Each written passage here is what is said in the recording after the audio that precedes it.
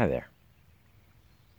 I'm Michael Marvash, and this is The Dead Man's Forest, a weekly conversation about mortality,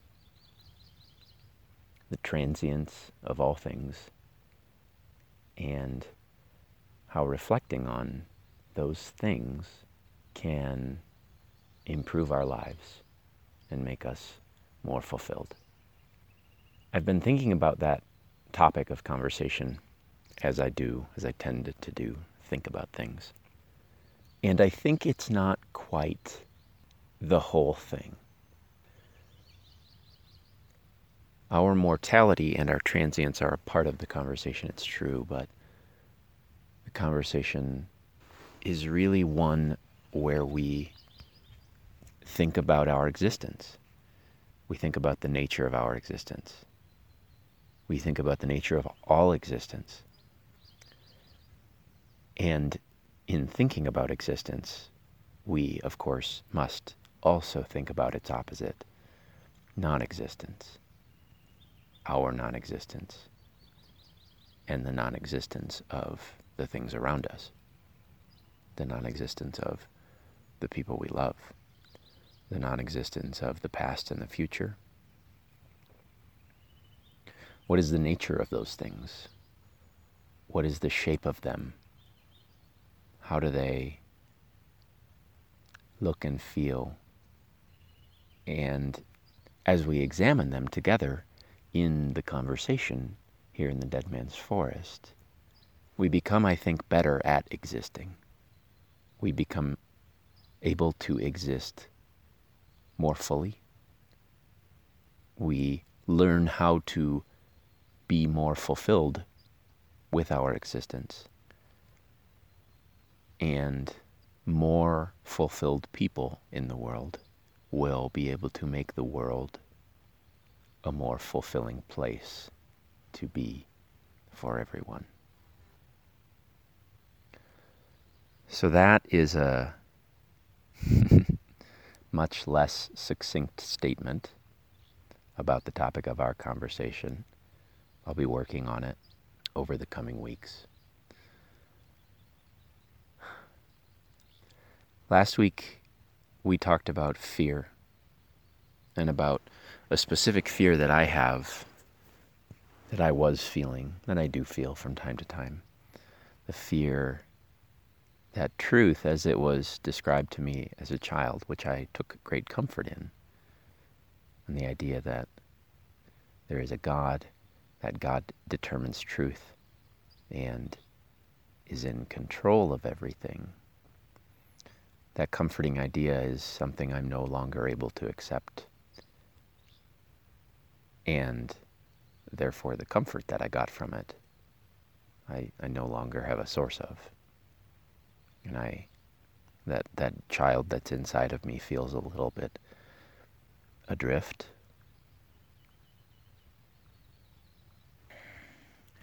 I've given that some more thought, and there are two directions that those thoughts have taken me in. The first is that I think that understanding the truth, coming to an understanding of the truth, learning more about what is true, has for a long time been one of the goals of my life, one of my goals, one of the things that I am pursuing is truth, to know more truth. And as I have thought about that for years and years,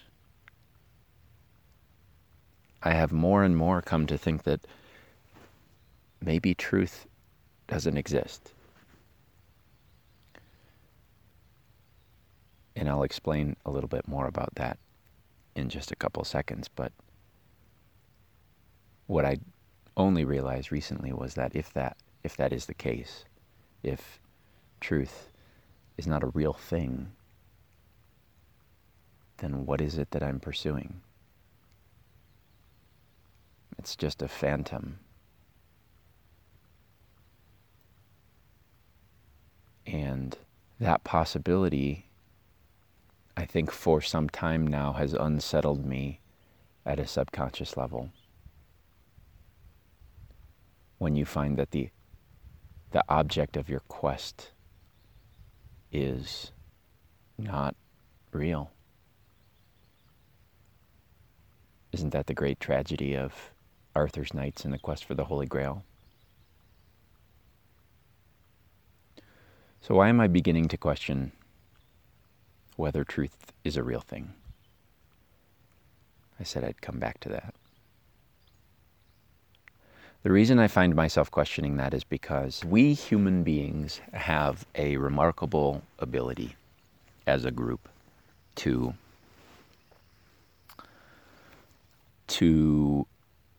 create imaginary things that don't actually exist, but as long as enough of us pretend like they exist, they do for practical purposes.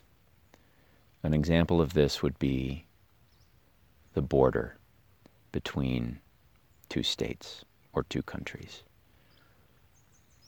I live in Idaho, just an hour or so away from Oregon.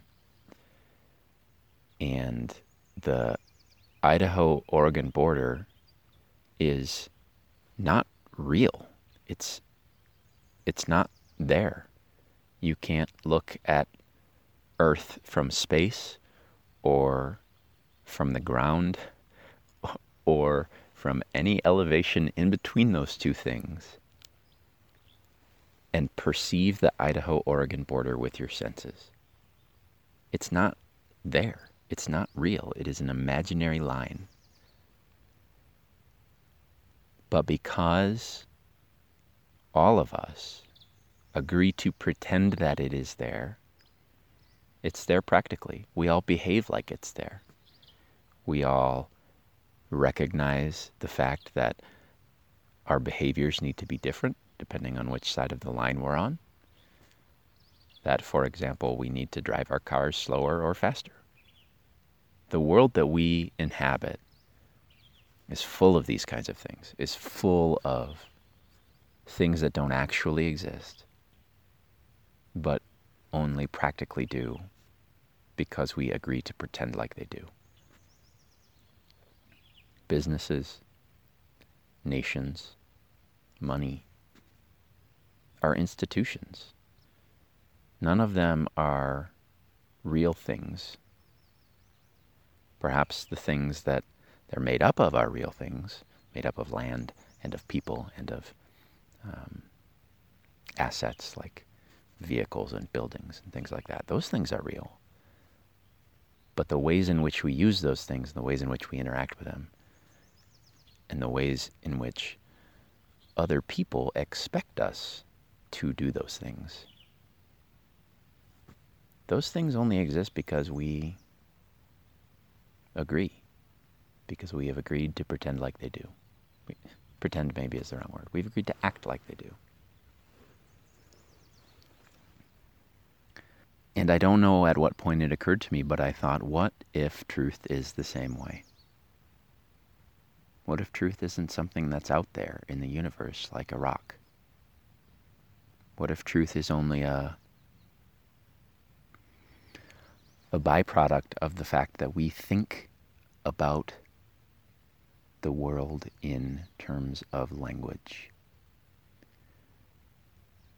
And so truth is just a characteristic of language that we use. Something that we say can be true or it can be false. But if we take away the language, or we take away the mind thinking it, then we have also removed that thing that we call truth. Because all that's left when you don't have language, when you don't have a human mind to think that language, all that's left is stuff. All that's left is the stuff that exists in the universe. that stuff is not true or false. It just is. So if the nature of truth is that it is something that exists only in between the universe and our thoughts, then it's not a real thing, is it? And I think that's part of what I'm afraid of.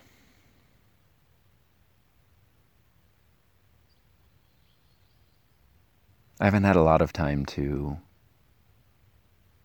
come to any conclusions about what I think and feel about this, but I did have one conversation with a friend where he suggested that if that's the case, if truth can't be the object of my search because it's not real, it's not something you can attain or obtain, then perhaps the point of the search is the search. That it's self-sustaining. That there is virtue in the journey. It's a common enough idea, right? We've heard it many times. But it's hitting home for me in a way that it never has before. And yet it's a curious double thought, isn't it? That if the thing that I'm pursuing is not real, the pursuit of it is still real, and that must be the point. But the thing's not real, right? So what am I doing? I think that's the kind of mental knots we can tie ourselves in, because when I take a step back and look at what the results in my life have been from the pursuit, they have been good. I feel that I have more knowledge. I feel that I have more compassion.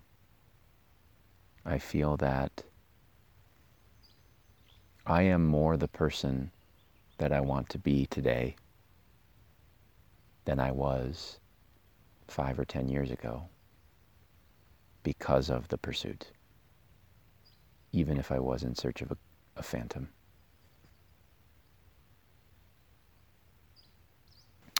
Earlier I mentioned that there were 2 paths that my thoughts had taken me down, and that was the first one.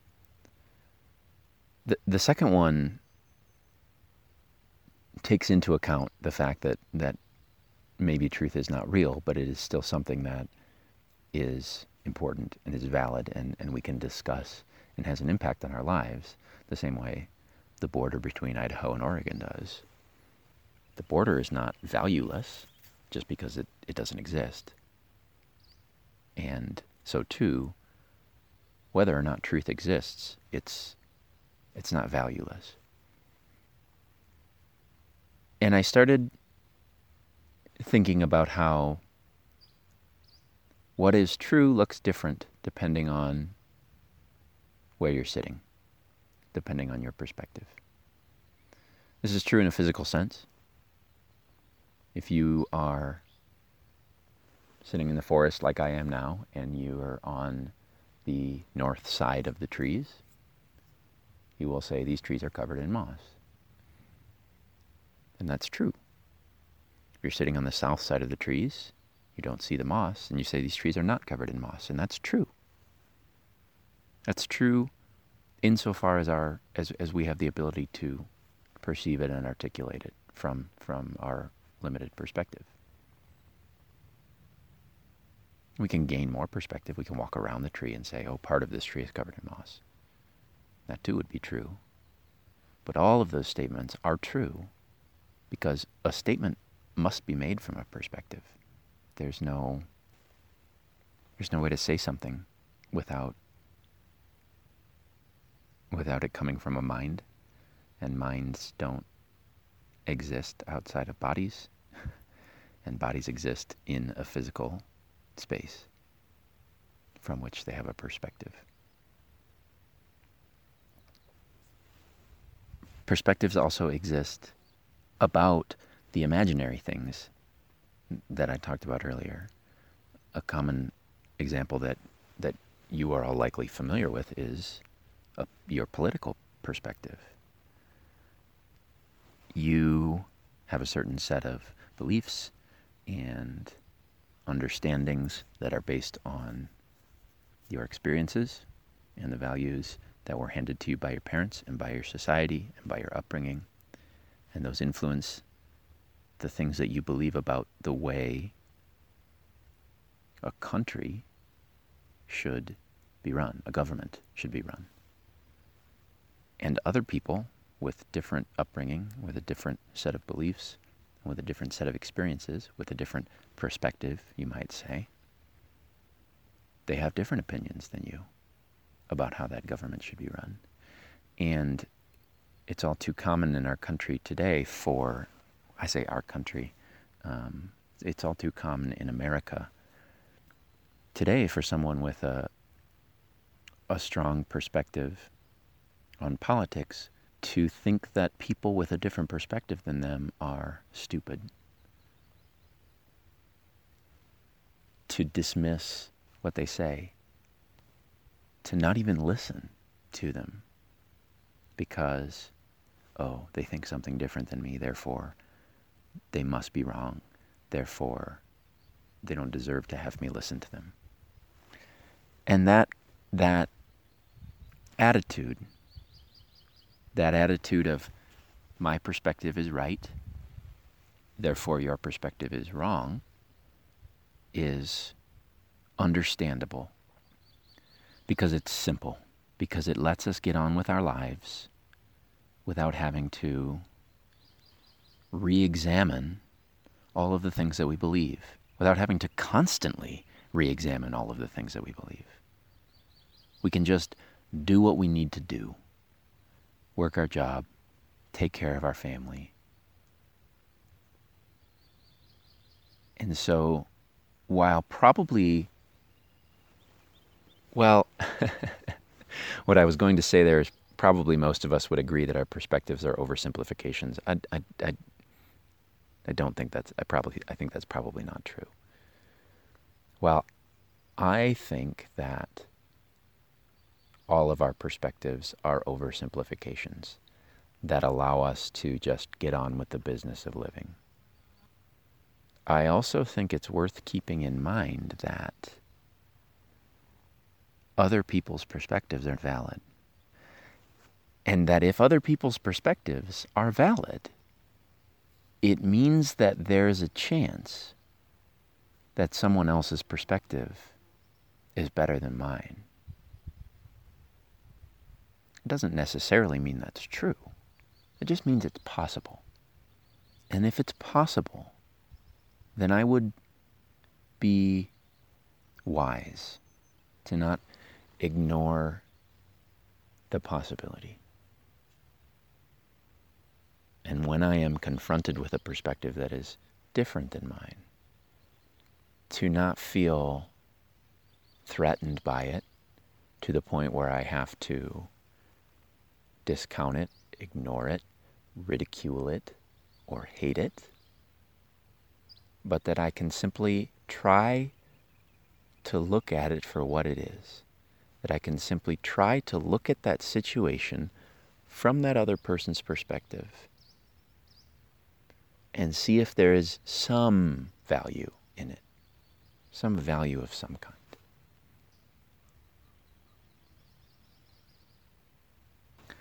To me, this feels like the closest I come to asking someone to change. And that's not it exactly. To asking someone to change in a certain way. I am asking you and everyone to set aside the notion that your perspective is true and that the situation that you have a perspective on is therefore simple, and to acknowledge that everything's pretty complicated. And there are lots of different perspectives and lots of different valid ways to view things. What I'm asking people to do is to step outside of that oversimplified worldview from time to time, which I admit is an ask. It's a people hold on to their worldviews because they're safe, because they're simple, and as I said, because it lets them get on with their lives. And what I'm requesting is that those people stop doing that every now and then at least. I'm asking them to make a sacrifice. I'm asking them to sacrifice the simplicity, the black and whiteness of their worldview to try and look at something from someone else's perspective. Because I think that the more we do that, the more compassion we have for each other, the more we can figure out how to work together to make the world a better place for everybody, and the better we can become at, like I said at the beginning of the episode, the better we can become at existing and at living fulfilling lives. So that's the end of the conversation for today. If you have some thoughts that you would like to share about the nature of truth, or about your perspective, or about a time when your perspective changed, please share them at deadmansforest.org or tweet us at deadmansforest1. Thanks for being a part of the conversation, even if it was just to listen today. Bye-bye.